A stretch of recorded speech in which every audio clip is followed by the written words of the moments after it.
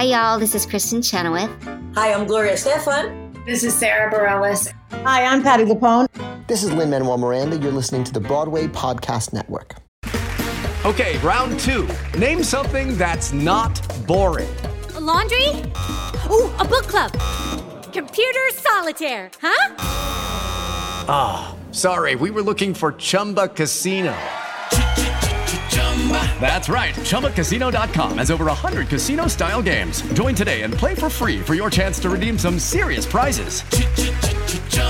ChumbaCasino.com. No purchase necessary. Void where prohibited by law. 18+ terms and conditions apply. See website for details.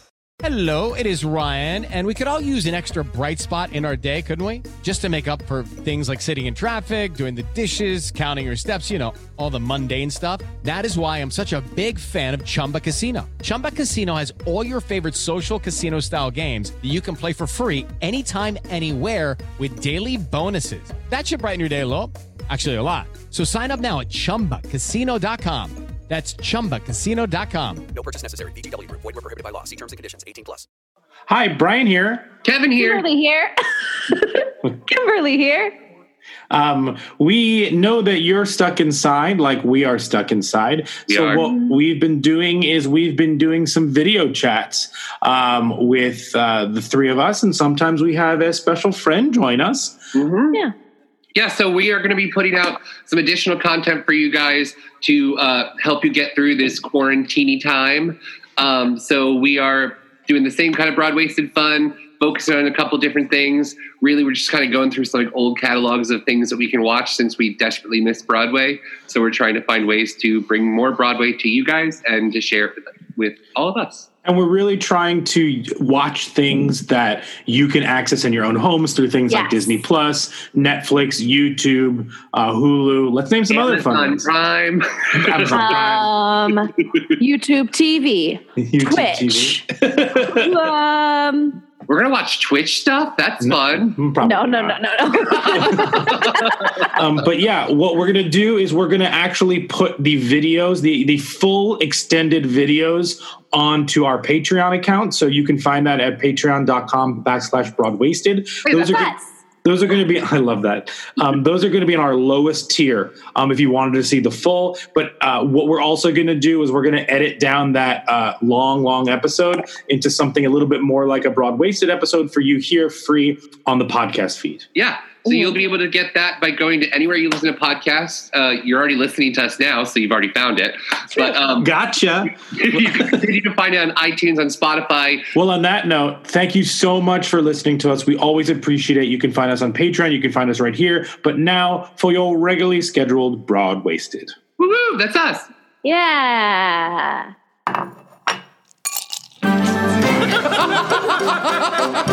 Did you bring wine? I got the glasses. You guys, I made a quiz. No, I didn't bring anything, but I'm here to have fun.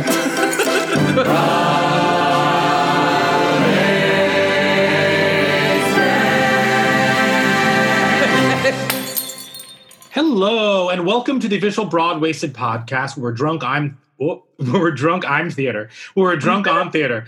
I'm your host, Brian Plofsky, and there's a party here in Agrabah. We're one jump ahead of Prince Ali, who came out of thin air. With a friend like me, I'm looking out for me. So forget about love, because you're only second rate. I want to say welcome to the 40 Thieves, but with the Arabian Nights coming, it's a whole new world.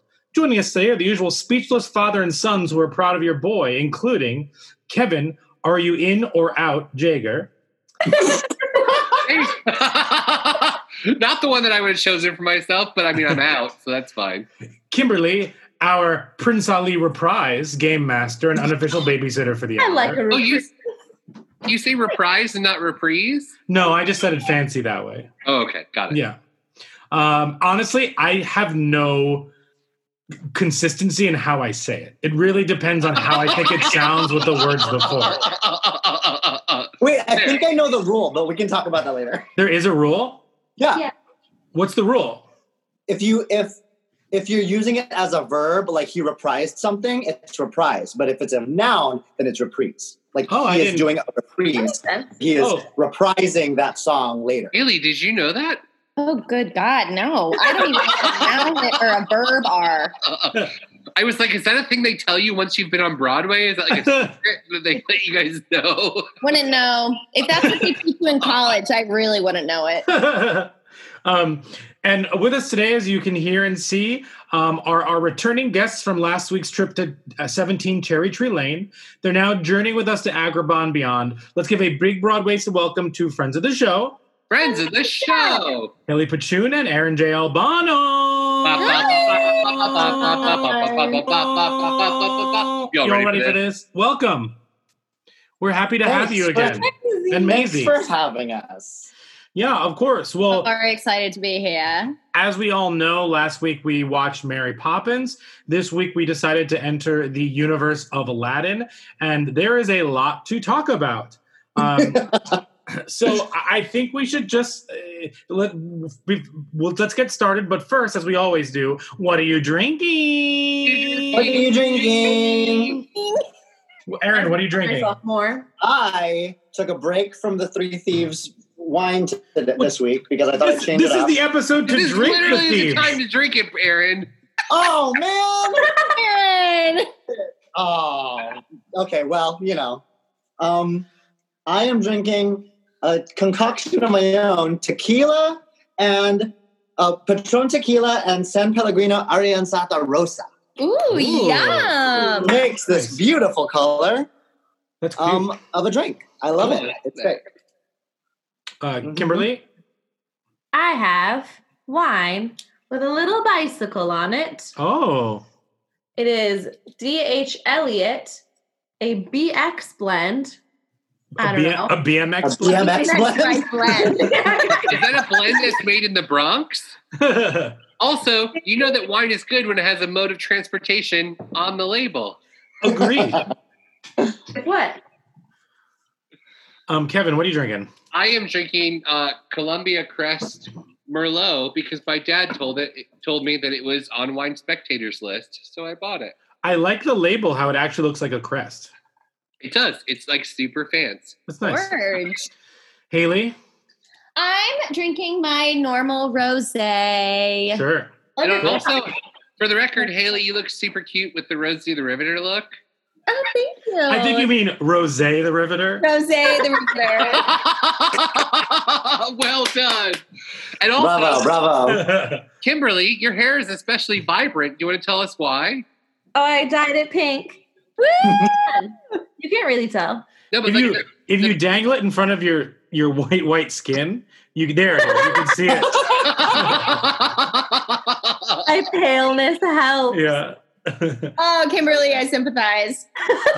And then I am drinking Tanteo tequila, but this time it is on the rocks in a cup, not in my in hot tea. Brian, that's a Broadway World Cup or a Broadway Con Cup. Yeah, this is the Wild Bill's Old Fashioned Soda Pop I got from Broadway Con. Yeah, that's cool. Our sarsaparillas. Hey, what is that? It's a soda pop booth that they set up at a lot of conferences. I saw it at Comic-Con as well, where you buy the cup. They have like 12 different types of sodas, like cream and root beer. Oh, they do and that all at that. Disney, I think. Yeah, and then Disney-esque. Yeah. Well, that's perfect timing because we're talking Aladdin now. Boop, boop, boop, boop. So we watched Aladdin from 1992, the original animated. We watched Return of Jafar, which was the direct-to-video from 1994. Then we watched Aladdin and the King of Thieves, again, also a direct-to-video that is from 96. And then 2 years apart. Okay. And then we watched the new live action one. For those of you watching this on Patreon, we're going to talk about it here. For those of you on the podcast, listening to it for free in our podcast feed, you have to go to Patreon to listen to our conversation of the Will Smith live action. Don't call it the Will Smith live action. You're right. What would you call it, Kevin? It's the Guy Ritchie live action movie. Yeah. Listen, at least it had personality. Beautiful costumes. Anyway, let's start with everyone's relationship with. We'll talk about the 3 animated ones. Let's start with everyone's relationship with it. I'll begin. Long story short, I saw Aladdin in theaters. I remember seeing it. I vividly remember seeing it. I remember it being like the greatest thing I've ever seen as a little kid. It was amazing. I still love it. I think it's my favorite Disney animated from that time period. Wow, absolutely. That's like a intense thing to say. Well, I also think it's 1992. I'm a little boy. I'm watching this Aladdin adventure. It's the genie. I love Robin Williams. It all just the songs are great. It all came together. But I 100% remember watching or my mom buying Return of Jafar. I watched every single episode of the animated series. And I actually, weirdly, I didn't remember any of the songs, but I vividly remembered King of Thieves when I watched it again this time, which is crazy. Oh, wow. Weird. Okay. Yeah. So that's my relationship. I'll go next. I loved Aladdin. I remember watching it. I think I watched it in the theaters.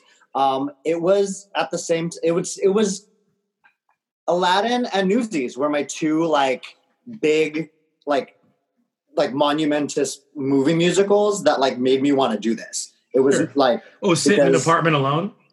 Yes, exactly. From the pandemic, that's exactly what Aladdin made me want to do. But no, because I remember watching that movie, buying the soundtrack. It's actually a soundtrack this time. Yeah, for sure. Buying the soundtrack, listening to it over the tape of the soundtrack. The cassette tape. Oh, we listened. Yeah. And I was texting you guys joking that Brad Kane was my first voice teacher because I remember listening to that tape and just trying to sound like Aladdin for years upon years upon years. When Aaron texted that, both Haley and I took that literal and we're both like, you studied with him? I was like, no. I'm so jealous. But the way I would just sing One Jump Reprise in elementary school for anyone who would listen to me. Jumping on your sofa. Let's be honest, Aaron, you were in high school. It was last week. Let's be real. And then Return of Jafar and King of Thieves, I did not watch. Really. Was this your first time watching them? I want to say maybe I watched them, but I blocked them out. So it felt like the first time I watched them. But I did watch the animated series. And I didn't realize until now when I was like, oh, Return of Jafar must have bridged the movie, the OD movie. It did. Because I remember the animated series started a couple of months before Return of Jafar came out, which is weird. But King of Thieves is actually the finale, the series finale of the animated show. Yeah. Oh, I didn't realize that. That's smart of them. Haley, what's your relationship? I mean, I'm sure I saw it in theaters. I truly cannot remember. I just grew up being... She was on Broadway by then, so she didn't have time. I didn't have time to watch children's movies. Yeah, I was 16 going on 17. I was obsessed with Robin Williams as a child. Any paper or any question someone asked, who's your favorite actor? It was always Robin Williams. So I knew that I still is, except for Colin Farrell. Yeah. All right. It really still is. Let's be real. He can never be replaced. No. As we know from the Hey, Dan, so Homer Simpson did an admirable job. He did. He did a very nice job. Will Smith we'll get to. Yeah.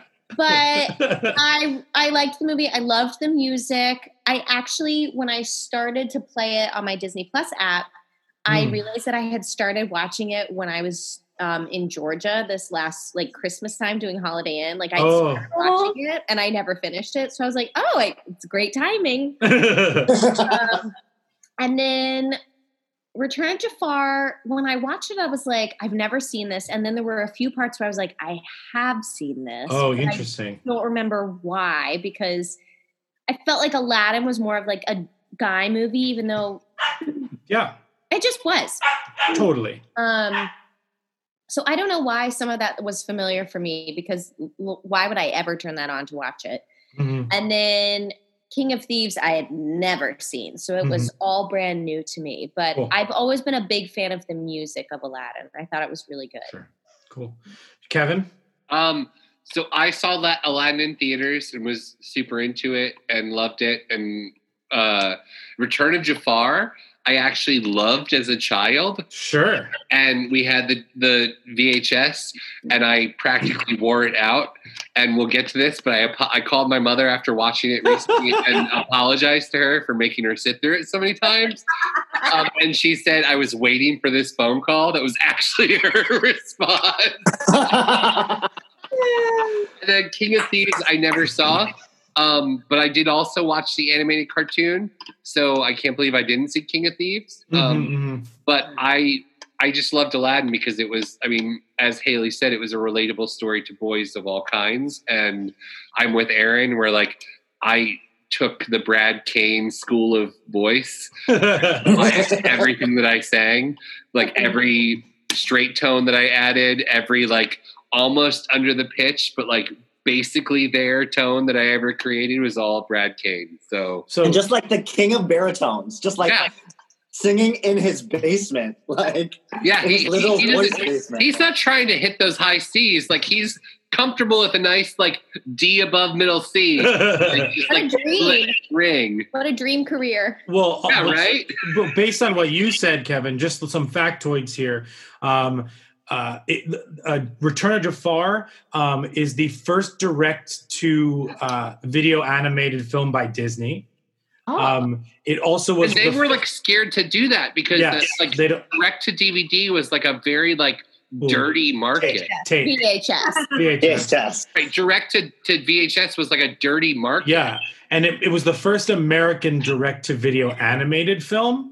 And it ended up selling 15 million copies and grossed $300 million. And it became one of the best-selling films on home video ever because it was the first. People loved Aladdin. People were hungry for it. Like, you didn't have to take kids to the movie theater. Exactly. So, Kimberly, what was your relationship with these? History, similar to Haley, it was a boy movie. Mm-hmm. So it wasn't like on the heavy rotation. It's also you weren't into a movie about a female who just kind of follows along what men tell her to do. What? Yeah, I didn't know any better at that time. We just didn't know. I just pulled up a photo for you all of Halloween 1993. Yes. Oh no. A young Kimberly Cooper. In which this was one of my earliest memories because I was 4 and I was just like openly sleeping with my mom. You were 4 in 1993? Yeah. Oh, that just killed my heart. But my mom made me put a white hooded sweatshirt under my Jasmine costume. Oh, that seems right. Oh my God. There is nothing worse than a cold Halloween where you have to ruin your costume because your parents want you to be warm. I'll text this to you guys. That happened to my Phantom of the Opera costume, so no one could see my cape and all the ridiculousness, so they just saw a kid in a winter coat and a mask on. And my dad had done his best because we didn't buy like a Phantom mask. We just like cut the bottom of a goalie mask. Be a Phantom. So you looked like half a Jason. I literally just looked like Jason in a winter coat. But guys, don't worry if you couldn't see the picture. Kimberly will post it so you can see it as well. Yeah. I was like, and I just texted it to you, fellas. Oh, nice. Wait. Let's dive in here. Let's talk about the first Aladdin, 1992. I guess who wants to start? Kevin, you want to start? Yeah. So I have notes that I took during the first 2 movies. So we'll go through some of this and just like these are just random thoughts that I had while I was watching the movie because all of you are like familiar with it. The music is brilliant. It is one of the most thrilling Disney animated movies that they made. Yes. But these are just some thoughts that I had. First of all, Abu eats the bread and then he gives it to children. That can't be sanitary. Oh, watching anything now when they shake hands or anything, I'm just like freaking out. I'm just like, and then I also found an issue with the animation because when the first prince, who's like a douche to Aladdin, like leaves because Raja like bit his pants off, and you see his like underwear print. Yeah. Oh yeah. The fabric that's in Raja's mouth is the underwear. It's his underwear. It's the not underwear his print. Yeah. pants print. Yeah. I remember that. Continuity. And Well, that what's bothered me because I was interesting- like, I didn't see no animated butt, so like. Well, what talking about the animation? I mean, the animation in this is wonderful. You can even still see some of the pencil lines in it, Yeah. which, like, I don't know. Usually, like, I feel like if I saw that today, I'd be like, they didn't work hard enough. But like seeing it from then was just like there was something like very like blood, sweat, and tears that you could feel coming through the screen. If that makes sense. So satisfying. But then, but the best part is even with all that, you could tell this was at the beginning of working with computer. Also, Oh yeah, the whole sequence on those carpet in the carpet escape. Like it's even pixelated, but it's so thrilling. Yeah, And for it's sure. there. You're like, I wrote next, why does the Sultan have crackers in his clothes?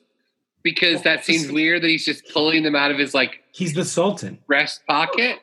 Well, aren't they like super stale? So they've been there for a while. Well, yeah, because I was Iago's very just like, All the food. also, you know what bothered me in this? And I'm going to be upfront with everyone.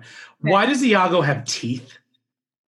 Oh, you're right. He has a beak, but they drew the teeth in. It freaked me out. Because you got to get. Oh, that's Gilbert right. Gottfried Yeah. I wrote next that the line when Jasmine says to Jafar, "What was his crime?" She says it really weird, and my sisters and I used to repeat that to each other all the time. Whenever my mom was like punishing one of us, we would all go, "What was his crime?" And my mom would get so annoyed. Wait, I'm realizing you used to just mine Disney movies for lines to say with your siblings. Correct. We did that. Yeah, all what the was time. last week's? Feed the birds. Yeah, last week was like, feed the birds. Top is a bug. So here's a question.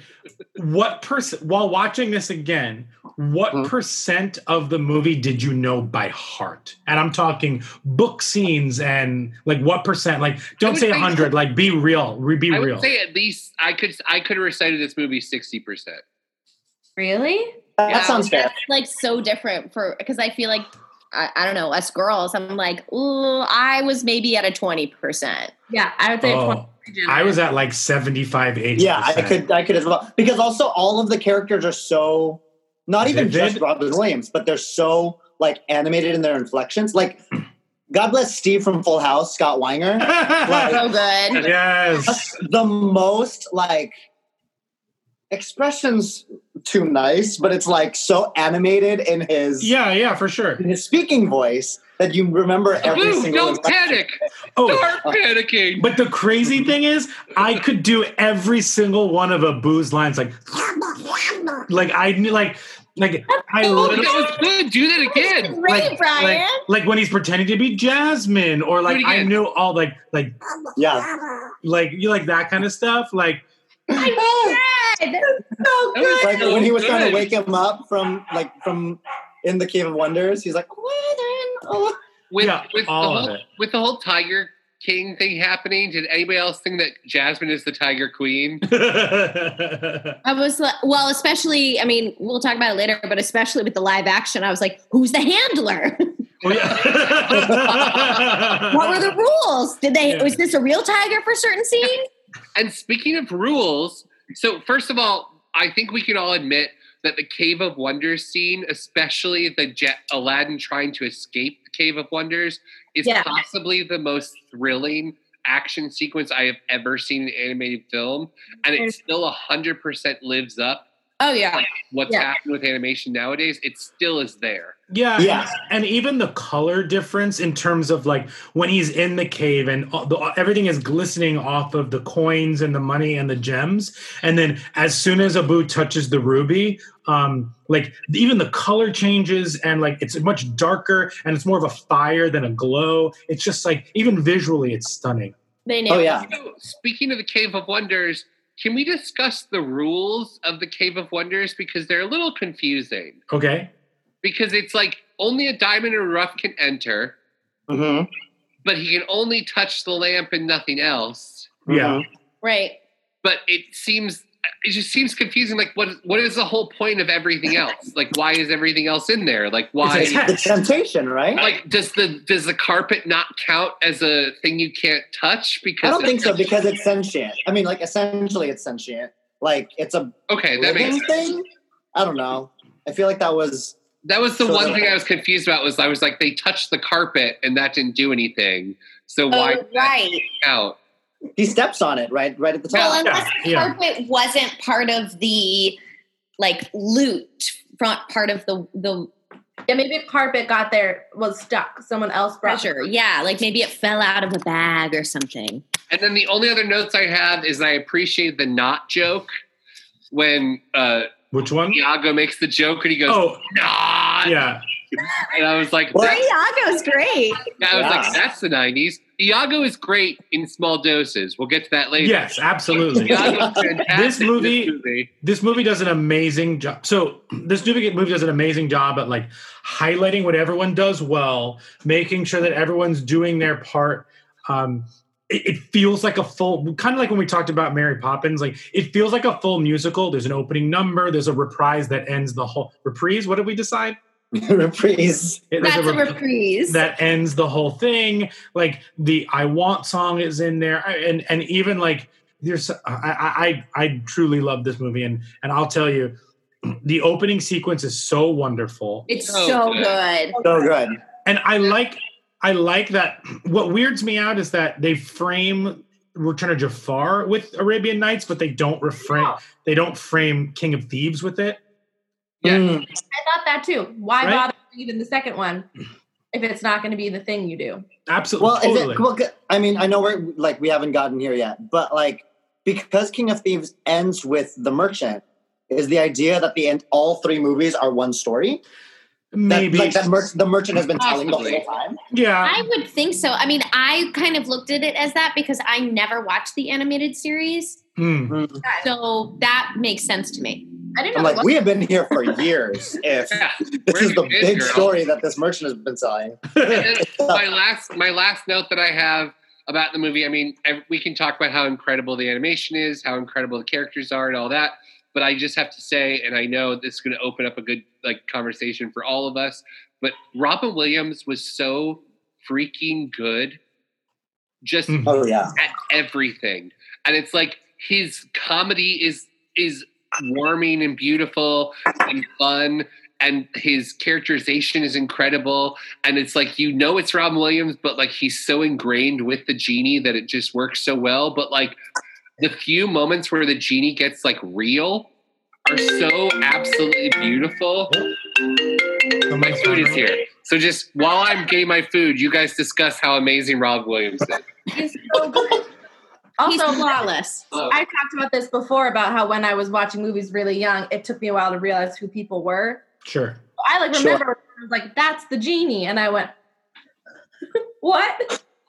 Oh my gosh. This is Doubtfire, is also the genie, is also Jack. Yeah. Right. Those are Jack. Whoa. I loved Jack. Also, Patch Adams. Also. Oh, Patch Adams. Ooh. Those are not the two Robin Williams movies this site. I was like, that's Peter Banning. Yeah, see. Jumanji. Jumanji, I think it's pronounced Gumangi. Oh, yes, sorry.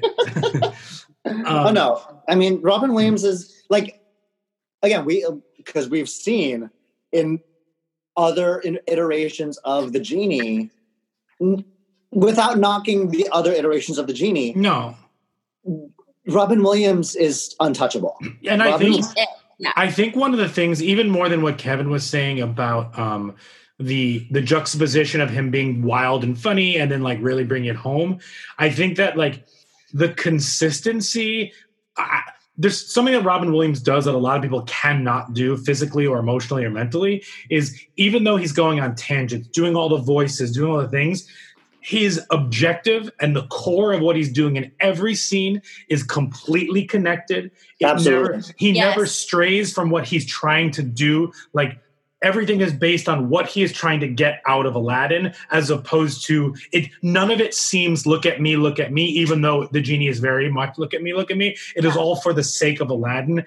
And like, he's just so good at balancing that with just like being funny and doing all these things. And quite frankly, like, to me, the Cave of Wonders sequence with Friend Like Me, and from beginning to end, where 10,000 years ago, be such a crick in a mat in the neck to here, like that whole sequence is to me like super iconic. I can like literally recite it to you verbatim, but as a kid, I didn't understand the like all of the references, but like it was still so entertaining. You didn't need to know them to understand them, and like everything.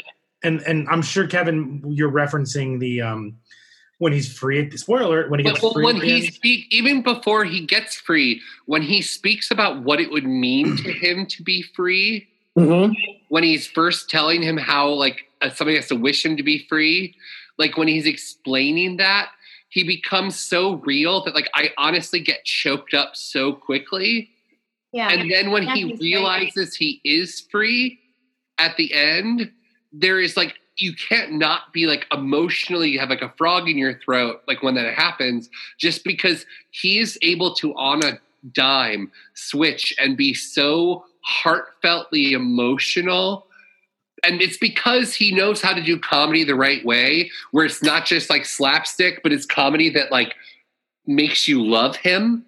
Right. Yeah. So that like when he gets emotional in any sense, even when he's telling Aladdin like when he hugs Aladdin at the end and is saying goodbye, like I cannot help but get a tear in my eye just because he earned it because he's so authentically in our hearts.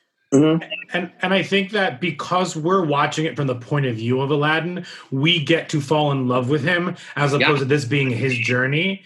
And I mean, not to be a Debbie Downer or dark, but like, you know, I think that, you know, you in this role, you really see into kind of the psyche of what he was probably going through that no one knew, in terms of the idea of freedom, of being, you know, freed from whatever he was going through. And that, I mean, I think in hindsight, watching this movie, obviously, I think that adds to the effect it may have on you at the end of the film. Yeah.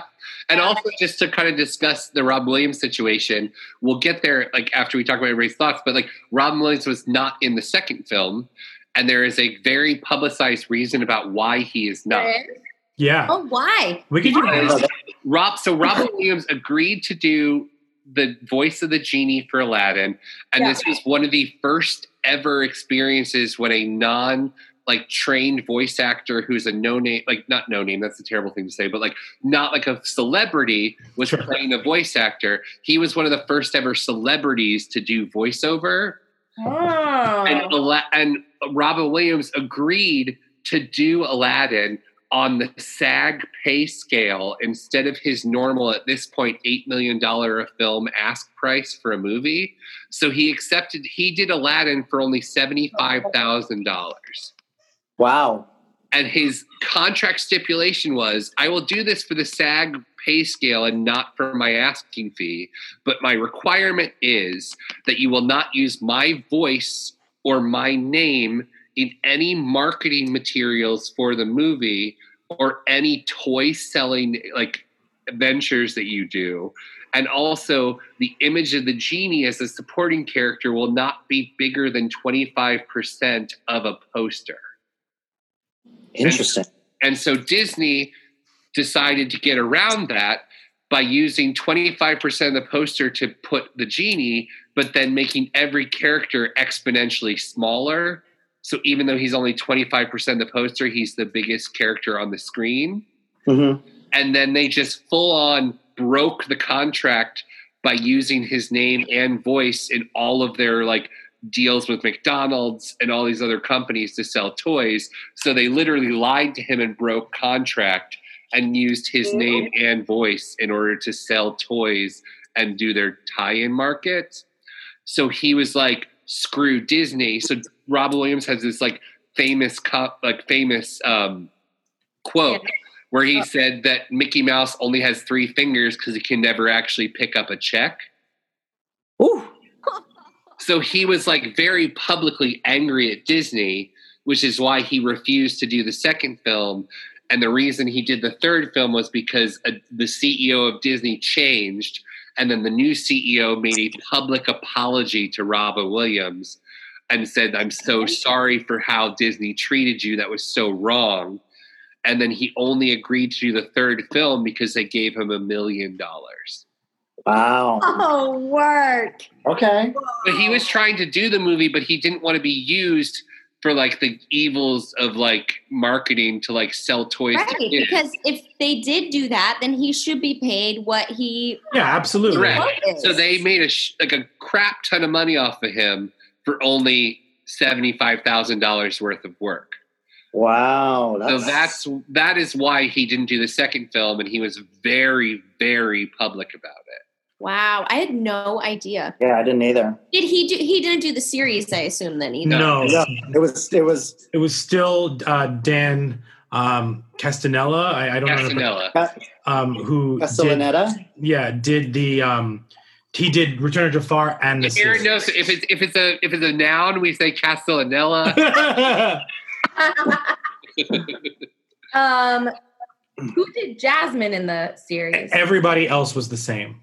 Yeah, except for the else came back, except for the singer. Jasmine's voice changed from. Except for the singing voice. Yeah, Linda Larkin did the same. Linda Larkin played Jasmine through all three movies. All three. Oh, did? And then because her voice sounded different. But her voice sounded completely different in the second. Linda Larkin, her singing voice went from Lea Salonga. I did a lot of research. Another fun fact: Linda Larkin's voice is naturally high pitched, but Disney refused to hire her to play Jasmine in the movie unless she would be willing to speak in her lower register to play the character. Great. And so she agreed. And so she did the first movie in the lower register, but as she got older, it was harder for her to like access a lot of those deeper notes. So that's why her voice sounds like it's changing, is because she was like, her voice as she got older, she couldn't hit those like deeper tones that she was forcing her voice to do. Weird. Heaven is a historian. I always sometimes I go in for a lot of voiceovers, and I've been in a few times for things that they're like, we need a voice match for this, thing in particular. And they'll send you, the link of what you're supposed to sound like. And most of the time it's a celebrity because they don't want to pay the celebrity. Right. You have to match your voice. And with her voice in the second movie, there were a few moments where I was like, wow, that actor. And I love the IMDb app. I'm always up on that of like, who did this? But I don't know why that didn't stick with me with Jasmine. But watching the second one, I was like, wow, that actor did an incredible voice match, because there were a few isms here and there of Jasmine's voice where I was like, that is exactly what she sounds like and what she does.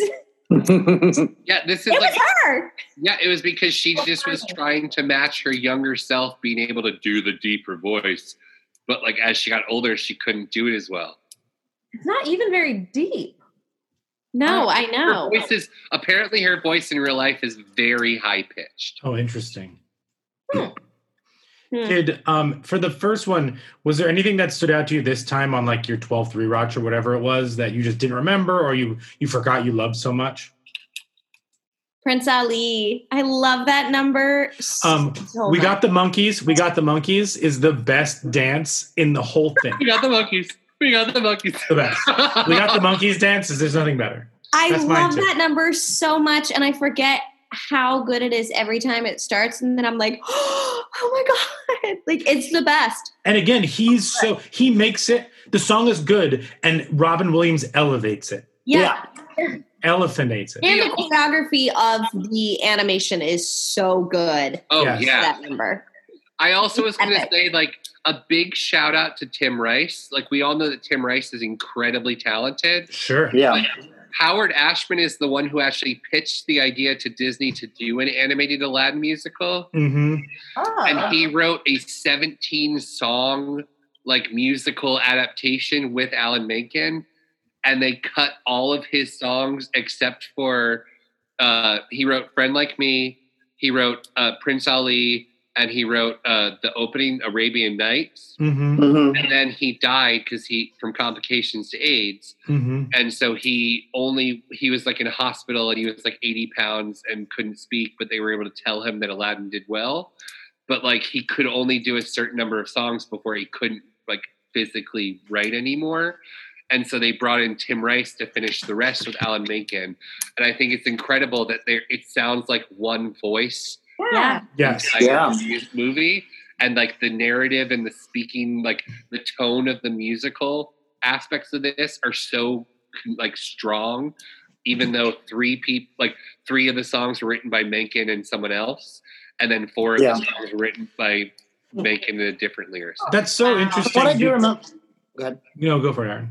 From what I remember, I think a lot of the old Ashman Menken songs made it into the Broadway show.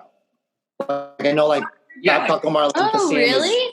Yeah. So they took a lot of that that catalog and put it in the Broadway show. Like Proud of Your Boy is, I think. Oh, good.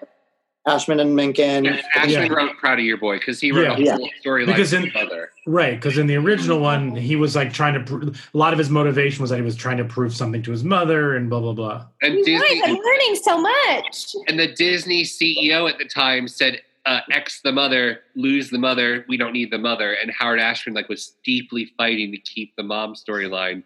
Oh, you mean the CEO of Disney in the early 90s didn't like mothers? Yeah. And that was a big thing because like Howard Ashman pitched the idea of Aladdin and they were like really working on it, and then they were like kind of stalled, and then Disney reached out to them. We're like, can you two, Alan Menken and Howard Ashman, can you just write Beauty and the Beast? Because they were trying to make Beauty and the Beast as a non-musical movie. It's a non-mother movie. And they were like, this isn't working, can you help us? And Howard Ashman knew he was getting sick. And so he was like, I want to focus on Aladdin. This is my dream. And they were like, please just help with Beauty and the Beast. So he wrote Beauty and the Beast. And then apparently the night of the Oscars, when they won for Beauty and the Beast, is the night that Howard Ashman told Alan Menken that he had tested positive for HIV and was going through all of that. Lord. This is supposed to be happy, Kevin. I'm sorry. I find this stuff so fascinating because that time in history. Yeah, and that time in history is just so interesting, and the way that these two things kind of overlapped in that time is beyond interesting. The documentary that's really good about this time is Waking Sleeping Beauty. It's on Disney Plus. They have that entire story about it also. It's next on my queue. And that's the big thing is like Howard Ashman was so important to like the golden age of Disney because he is literally the person who said to them, musical theater and what you do should be married, which is why he did all this, like what Aaron was raving to us about, his like master classes with Disney animators.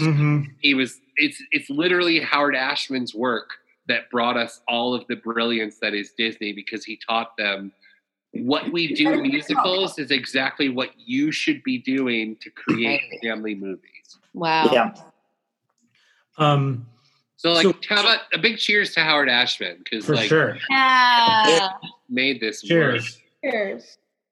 Hey guys, it is Ryan. I'm not sure if you know this about me, but I'm a bit of a fun fanatic when I can. I like to work, but I like fun too. It's a thing. And now the truth is out there. I can tell you about my favorite place to have fun. Chumba Casino. They have hundreds of social casino style games to choose from with new games released each week. You can play for free anytime, anywhere. And each day brings a new chance to collect daily bonuses. So join me in the fun. Sign up now at ChumbaCasino.com. No purchase necessary. VGW Group. Void where prohibited by law. See terms and conditions. 18+. Hello, it is Ryan, and we could all use an extra bright spot in our day, couldn't we? Just to make up for things like sitting in traffic, doing the dishes, counting your steps, all the mundane stuff. That is why I'm such a big fan of Chumba Casino. Chumba Casino has all your favorite social casino-style games that you can play for free anytime, anywhere with daily bonuses. That should brighten your day a little. Actually, a lot. So sign up now at ChumbaCasino.com. That's ChumbaCasino.com. No purchase necessary. VGW Group. Void where prohibited by law. See terms and conditions. 18+. I mean, I'm sure we'll talk about it throughout, but we'll move on to Return of Jafar. But any last thoughts, at least for right now, on the animated Aladdin? It still holds up. Yeah. It does still hold up. It still holds up. Like every single aspect of it, the animation, even the quality of it. I know you said that some of it gets a little like fuzzy here and there, but like it's still really gorgeous. Good. Yeah. The story is great. The seamlessness of going from book to song, like the performances, like it's all spot on. Yeah, it's such a strong movie, even being over 25 years old at this point, like 8 years, 27 years. Yeah, it's still count. I don't. Well, I think something that Kevin said really resonated with me. Where like it feels like one voice. I feel like a lot of times, even today, like even in Mary Poppins Returns, like it felt like 5 different voices trying to make something happen.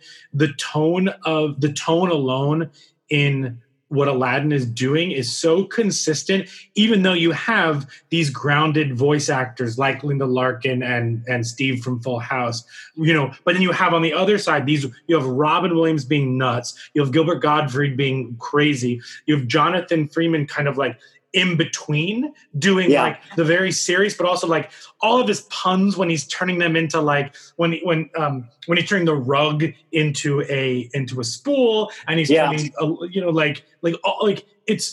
the tone of the movie is truly things are unraveling quick, boy. So brilliant. It's so stupid at the same time, and it's wonderful.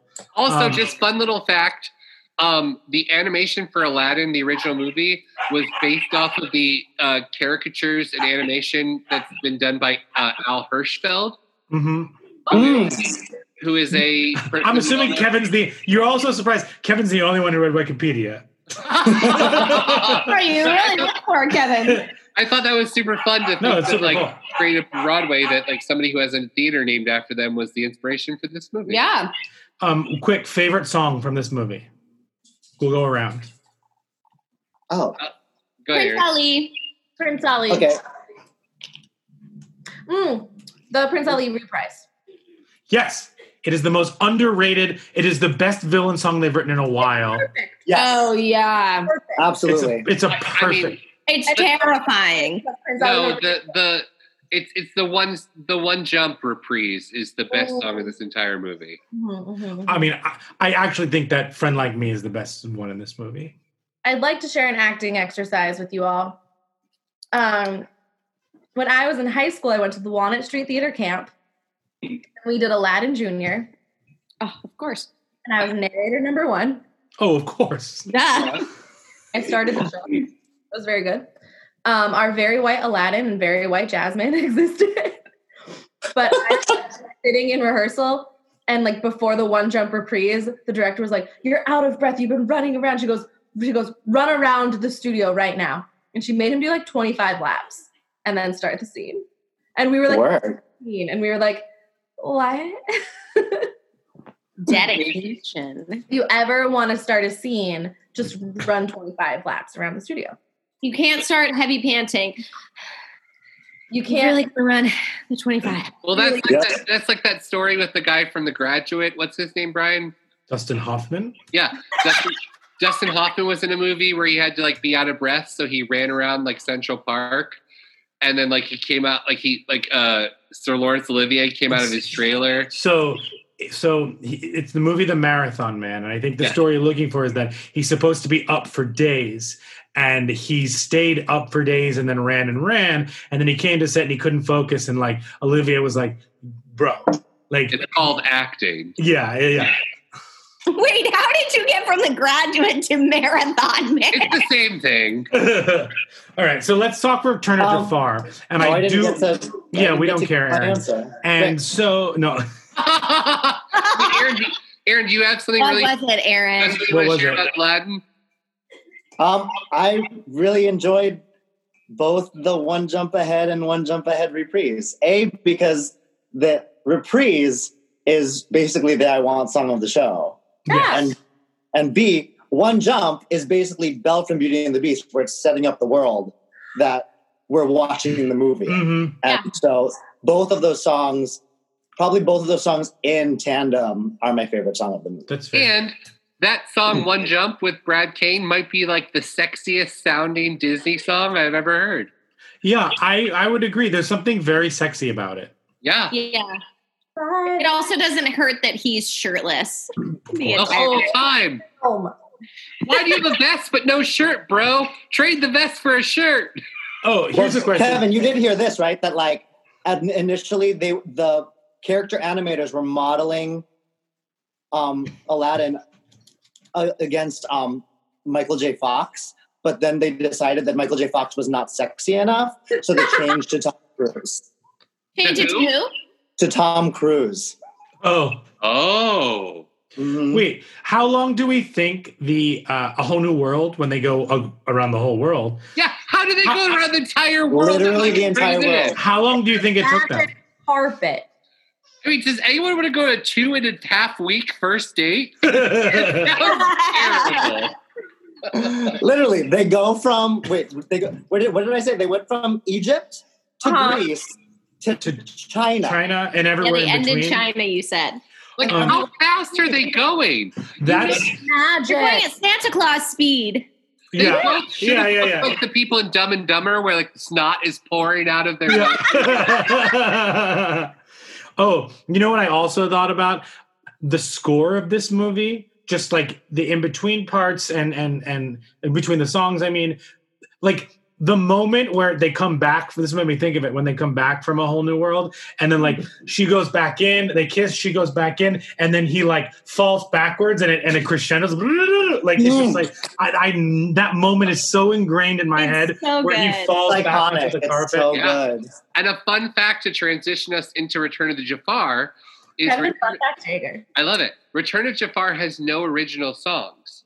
The songs are recreations of songs from the original film. Yeah. So every song in Return of Jafar is a song from Aladdin where they just wrote a new melody over existing music. It's like Frozen 2. Interesting. So let's start with Return of Jafar, but first I do want to apologize for making everybody watch this piece of garbage. I owned Return of Jafar on VHS and thought it was good when I was little. My sister loved Aladdin. Yeah, that's what Kevin just said. I thought it was Yeah. good too. And watching it now, it's like, oh no, what did we do? So Can bad. we just It's give an a shout hour, out? and I couldn't Can we get just give through a- it. I was Can we so just give a bummed shout out. out to Disney Plus? Because that is this generation's home videos. Yeah. Yes, for sure. Like, Here's the Disney Plus. Thanks, Disney because Plus. they have way better content than Return of Jafar. You know how HBO, like when you hit something on HBO, it does the like doo-doo and then like the fuzzy HBO thing? When Yeah. you Okay, I have notes. So whenever you're ready. sound of opening the VHS container. Oh my God. Yes. A clamshell noise. So, all right, my big first note is Yeah. costuming. Why is Aladdin, who just got away from being a street rat, still wearing street rat clothes? Well, And why does the genie have the like up chain still. on He his has wrist he has his shackles back on. It's when so he's weird. free? Why is this a thing? Well, Does he have legs in this movie the entire time? Because when he's free, he gets legs, right? Yeah. well, he has legs in the first one. Right. But like, He only has legs. does he only have legs in the I second don't one? know. I really can't remember. These are I'm pretty sure he only has legs in the second one. Okay. I don't know. But I don't know. I will say, who walked in to the writer's room and said, guys, I have an idea. We make Iago the main character of the Aladdin sequel and give Gilbert Gottfried 2 songs. There's actually somebody. My thought was he must have really good agents. No, when they were writing Yeah. the show, there was a person at Disney who said that they were so enthralled with the Iago character they wanted to explore it more, and that's Oh, where goodness. I mean, Iago is their companion in the animated series. Yeah. And so I figured it was just like their Nuts. carryover. That was how they But I wrote that too. I was made- like, why does Iago have 2 songs? And why is one of them a duet with friend of the show, Liz Calloway? Like, I will never forgive Disney for making Liz Calloway sing with Gilbert Gottfried. Never. And, you know, my biggest problem with Return of Jafar is poorly written. It's a garbage fire. However, my biggest problem with this and King of Thieves, which I like more than this, me too, is that it just ignores every single lesson they learned from the first one. And Yes. they have to learn the same lessons again, but poorly.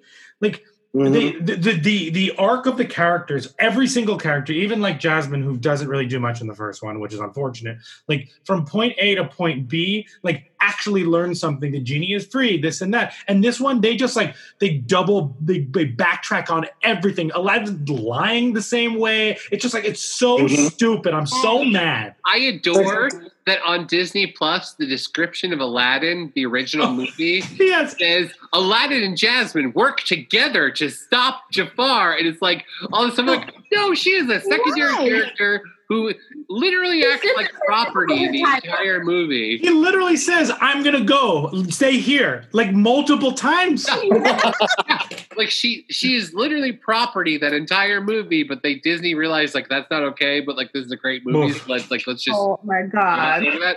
But also Jasmine is like an idiot in the second movie. Like in the first one she's not offended. But she's like totally. She's a product of the times, and like she's stuck in an area where like men are controlling what she does, and like that's a sad enough story, but like that is what would have happened to her at that time period.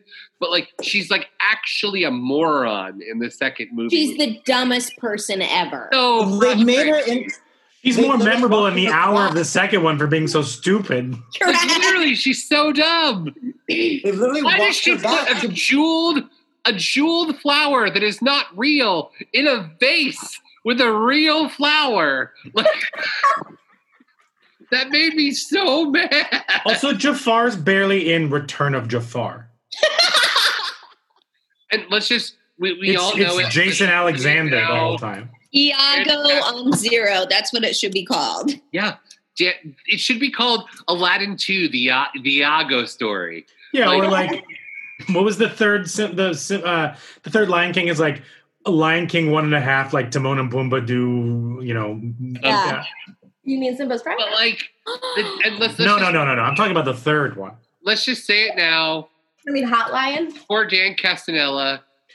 Yeah. The genie is so annoying in this movie. He's annoying. He really there's nothing charming about it. And that's because like Dan Castanella it's also because the writing doesn't give him the chance to, but he's not Robin Williams in the way that he can turn on a dime and be riffing his face off and then all of a sudden be sincere. And I will say he did a pretty good job, though. Again, back to what I was saying earlier, he did a great job, moments of trying to be that voice double of Robin Williams. Absolutely. And I mean, that's he had the hardest job out of any single person on that entire film. Yeah, they are huge shoes to fill, and I thought he did admirably. I think he didn't hit it out of the park, but I think he did. But you're right, he was annoying. But they wrote Robin Williams as opposed to letting Robin Williams do it. Correct. So it doesn't make sense. That was a writer's room trying to recreate what happened, then letting Robin Williams do the magic. And then, I mean, not skipping ahead, but then when you get to 3 and you realize it is Robin Williams, there's literally this weight that comes off of you, like, yes, oh my God, I'm back. And then you sit up and you start watching the movie again because you're excited. So beautiful in this movie because it's just so honest and real. Even though like the third movie decidedly does not have as good writing as the first movie, like his performance is so real that you're just like, it's a shitty joke, but like you made it work. Yeah. Also, the fact that Aladdin decides to do all these things without taking the genie, why would you ever leave your house without your magical friend? It doesn't make sense.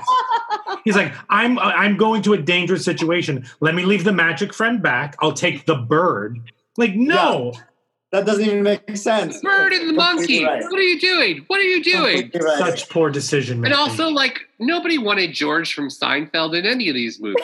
Like, no one. Hey, Jason Alexander is a Tony-winning actor who is incredibly talented. He is, but like, I didn't need him in Aladdin.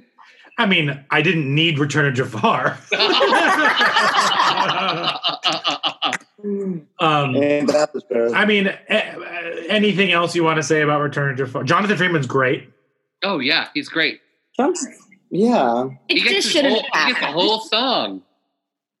Finally, I was just very confused in Return of Jafar about who was being asked to sing.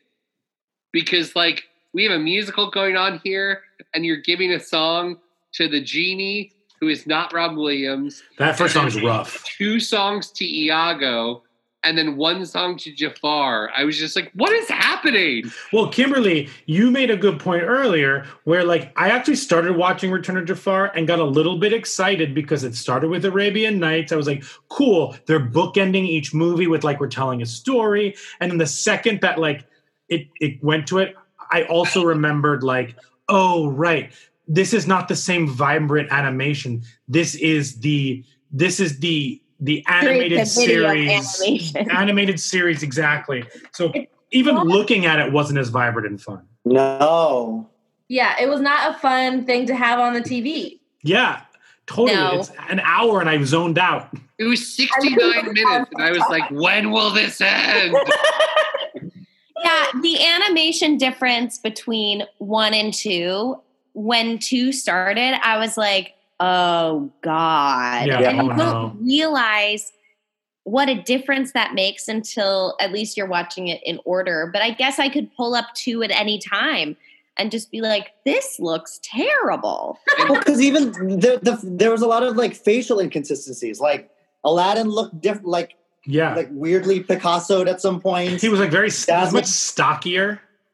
Yeah. At the time when Disney was like being hounded about like in critics who were saying that the animation was so poor compared to the original, Disney said that the excuse was if they had kept it as a main film to be like released in theaters with like great animation, it would have taken 5 to 6 years to come out. Mm-hmm. So they said because they did it the way they did it to get it out quickly, they used different animation, so it took only 2 years. Well, they wanted to sell their TV show. Yeah, they're trying to sell the TV show. Any last thoughts about Return to Jafar? Nope. No bueno. Oh. All right, so now we're going to talk King of Thieves. King of Thieves came out in 96. In 96, this was the series finale for the animated series. Gary Orbach. As Kevin said, he came, what's his name came back. Robin Williams, and obviously that's like a nice like Haley said, it was like a weight off your shoulders. We're like, okay, we're good. He got money this time though. He got that money. Brian, did it air on TV first and then it got released to home video, or did it? I think it was just released to video.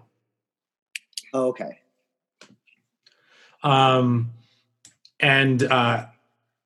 This is fine. I remember this one because I remember Aladdin's father. I remember the Midas hand being the thing. I remember them trying to get married. Like I vividly remember this one. Weirdly, I didn't remember any of the genie stuff. Yeah, me neither. That makes sense. Because he's with Jasmine the whole time. Like, I don't understand why he didn't take him. Like, I'm going to a dangerous place where the 40 thieves are. Let me bring my magical friend to help me. He's like, let me bring the bird. We're fine. Yeah, I didn't get any of that. And also, like, we still like Iago, but he's proving he's a bad guy. Like Again. Well, that's the thing. In between, they trust Iago because they've been hanging out with him for 96 episodes. Mm-hmm. And then you have... But it just, again, they don't learn their lessons. Like, it's the same mistakes they're making. Right. Yeah. And it's very frustrating in that way. I will say one of my biggest frustrations with this, because I did like it more than I liked Return of Jafar. And Mrs. Doubtfire's in it, so that's all I cared about. It was so fun. Well, and that's also... this movie are intense. The what? They're like references and Easter eggs. So much more. They amped it up. They probably, honestly, what they probably did was in the first one, they were nervous. He did so much. You can watch his videos on YouTube of him keep going and them like animating to it. But I'm sure they cut it down and tried to streamline it. In this one, they were like, who cares? Like, whatever you want to do, do it. Yeah. I know what Aaron's going to say. Do you think that, well, I'll get to that in a second. Do you think that because Mrs. Doubtfire was in it, Forrest Gump was in it, all of these different movies were in it, and I was like, wait, were those all secret Disney movies? Because no. I mean, there are a ton of Disney references, like the Steamboat Willie, and him. There's so many Disney references. They had a full princess moment where he went through all the different princesses. But I was like, I didn't know if those were like all touch-tone movies or if they were all produced by Disney. I think I don't think so. It was not like actual, not like Disney, but like if they were touch-tone movies or if they were Miramax movies, I was like, wait, is that something that they had to pay for? Is that I don't think so. But also, remember at that time, like, oh my God, sorry. That's okay. Remember at that time, though, like the only thing to do was to go to the movies. So and those films were so important with our pop culture. For sure. That every single person knew them. Nowadays, like if you were to quote from like, I don't even, what won Best Picture this year?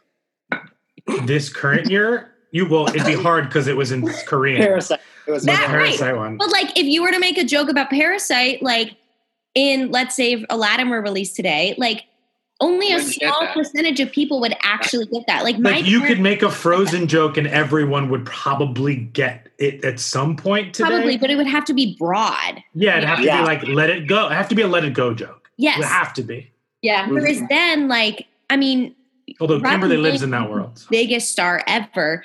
And at that time, the only thing to do was go see movies, you know? Yeah. So you ever feel it's like, it's very telling that we all got the Mrs. Doubtfire joke. Yeah. Right. Yeah. That's very telling because like you can't pick a movie that universally everyone will get the joke.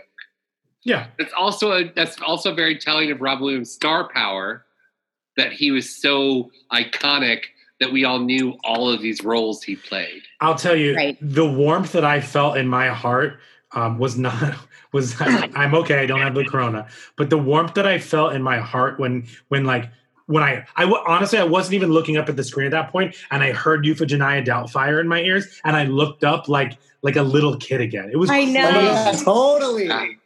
I gagged. I loved it so much. Wait, Aaron, you were saying something before? Aaron has a point that's very good. Oh yeah. I hope it's terrible. I know. That's a lot of pressure. No, I mean the one thing that I will say about the one thing that I had issues with the movie, which struck me a little odd, is that Aladdin's father's name is Cassim, who is also the name of the thief at the beginning of the original movie, who is also the name of Aladdin's friend in the Aladdin Broadway show. And that was a little... Because originally Howard Ashman wrote the show for Aladdin, his three buddies, and one of them was Cassim. But that's where it got a little icky for me because I was like, okay, you're going to recycle the same this, name, like, Middle Eastern name on three different characters in your property. That's where that was my have it be like a friend and then the dad. Also, the dad's a hunk. He's the dad can get it. But the voice of Gimli on the... Yeah, I know. That's the weird part. No, but it actually works for me. Like, I'm okay with that. Yeah, all right. He was a hunk. Yeah. Those, like, the salt and pepper. Yeah, he was hot. And also, this is what I thought Aaron was going to say because we had texted about it. I was going to say this next if you didn't, yeah. The King of Thieves has a surprising amount of death. Especially death that is brought up at the hands of Aladdin. Yeah, like, yes, that character comes back, but, like, in the moment, Aladdin thinks he murdered somebody, and his father let his son murder somebody. Yeah. And then his father does murder him. Yeah. Yeah, they actually murder him at the end. And the same way in Return of Jafar dies at the end of that movie, and he dies in lava. I'm like, that lava scene is crazy. But it's ridiculous. Yeah, I was just like, well, I guess we're really comfortable with death at this point. But Disney did that a lot. I mean, Bambi, Dumbo, Frollo falls off is murdered by falling off the tower. Yeah, I get. Yeah, but also Scar is eaten by hyenas. There were a lot. Ursula gets popped. I guess that's real, so maybe it's nothing. There were a lot of guns in this movie. So many guns. Oh, guns? So many guns. I don't think I noticed. Oh God, I did. As I poured some tequila. They constantly were like displaying guns. The genie was making jokes about guns. They were like, every time the genie turned into something, half the time it was like, he said Stallone and Schwarzenegger a lot with like Rambo and stuff like that. Right. That's a good point. And then yes, they changed it so that when he shot the gun, it was shooting lasers and not bullets. But like, that was something that was very clear to me, that I was like, oh, this is an early 90s film where we're not thinking about like all of the things we kids. Guns. Yeah. Well, today's guns are handshakes. Right. Or sneezes. Yeah. Wait, Aaron, there's a cooler above your head, and every once in a while I'm like, do you have an Aladdin hat? Are you wearing a fez? There it is. So anything that was a good observation. Anything else that stood out to you in King of Thieves? I keep wanting to say Prince. Yes. Why does Aladdin not wear shoes? Street rat. Right, but he's not anymore. And also, he's been with Jasmine forever. Not out of the street, but you can't. At the end of the movie, he and Jasmine decided to go see the world, and I was like, "Girl, you guys saw the world in 3.5 minutes in the first movie. You've already done it. You saw that world. Like, take the magic carpet, and based on what time period, like, it takes for the magic carpet to fly, you can see the whole world in 20 minutes, and you can come right back and rule your kingdom." Like, I mean, I'm very happy that these movies didn't get worse and worse.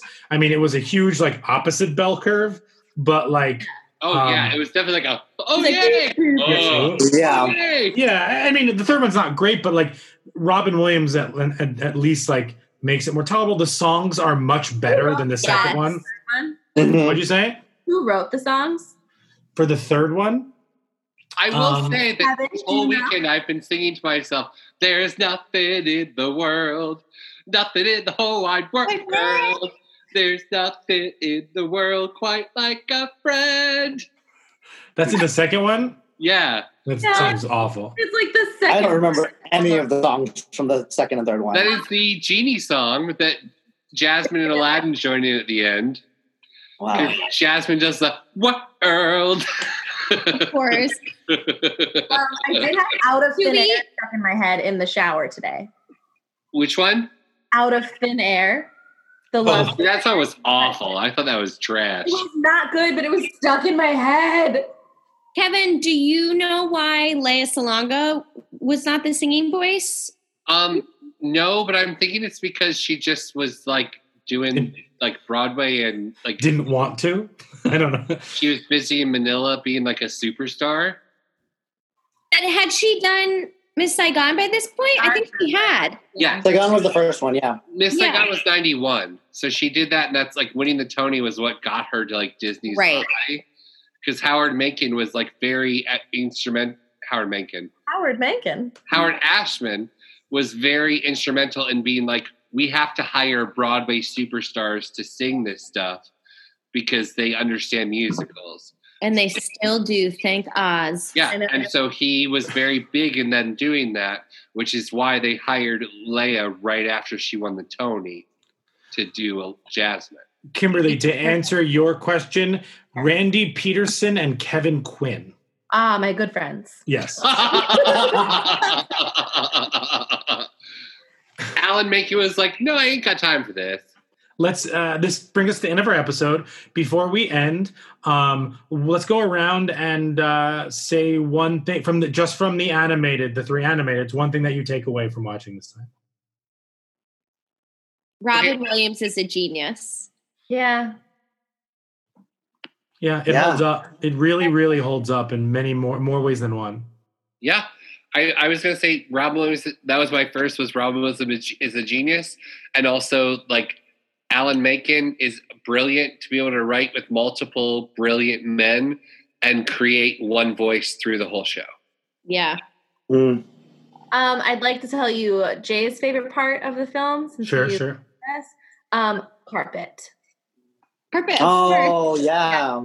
Yeah, Carpet has such a personality without it.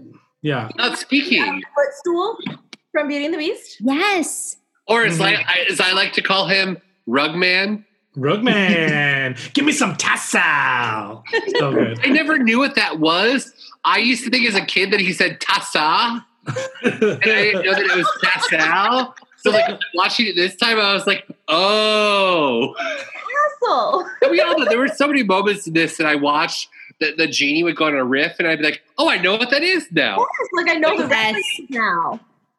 Even things when he mentioned Ozzy in like the third one, when Rob Williams mentioned Ozzy Smith or whoever he mentioned, who's like the dad from like My Two Sons or whatever. Yeah. Oh.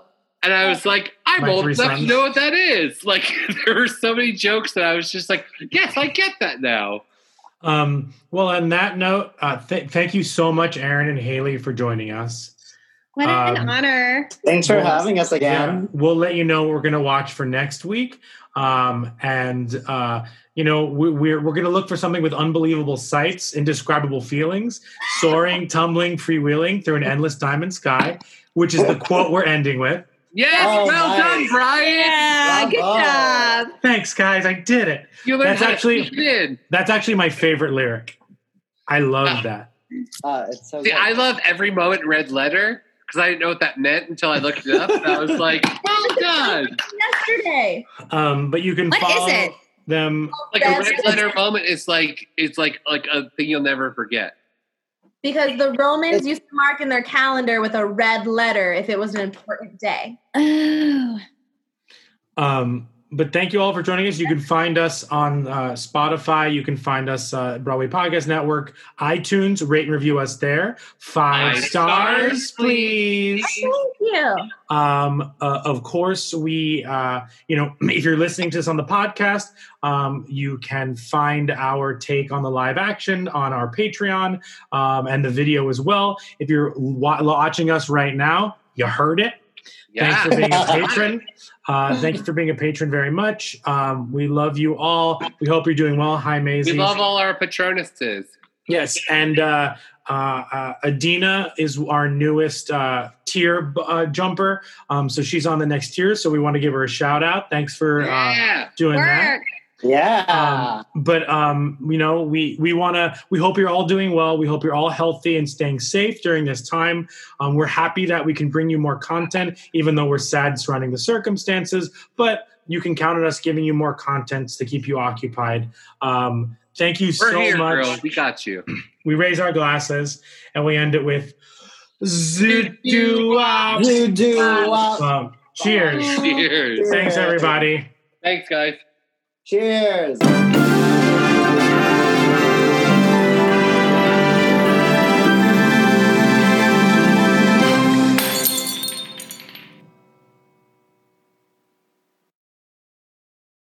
Hey, it's Leslie Odom Jr. here on the Broadway Podcast Network to tell you about the Rise Theater Directory, a program of Maestro Music. Rise is a national online resource designed to connect and empower backstage and administrative and creative theater professionals from underrepresented backgrounds. If you work or aspire to work in the theater community, this can help you find your next project. And if you hire theater professionals, search the Rise Theater Directory to find your next team. Create your profile now and get more information by visiting risetheater.org. That's theater with an RERISETHEATRE.org, because only together we rise. Step into the world of power, loyalty, and luck. I'm gonna make him an offer he can't refuse. With family, cannolis, and spins mean everything. Now, you wanna get mixed up in the family business. Introducing The Godfather at ChumbaCasino.com. Test your luck in the shadowy world of The Godfather slot. Someday, I will call upon you to do a service for me. Play The Godfather, now at ChumbaCasino.com. Welcome to the family. No purchase necessary. VGW Group. Void where prohibited by law. 18+. Terms and conditions apply.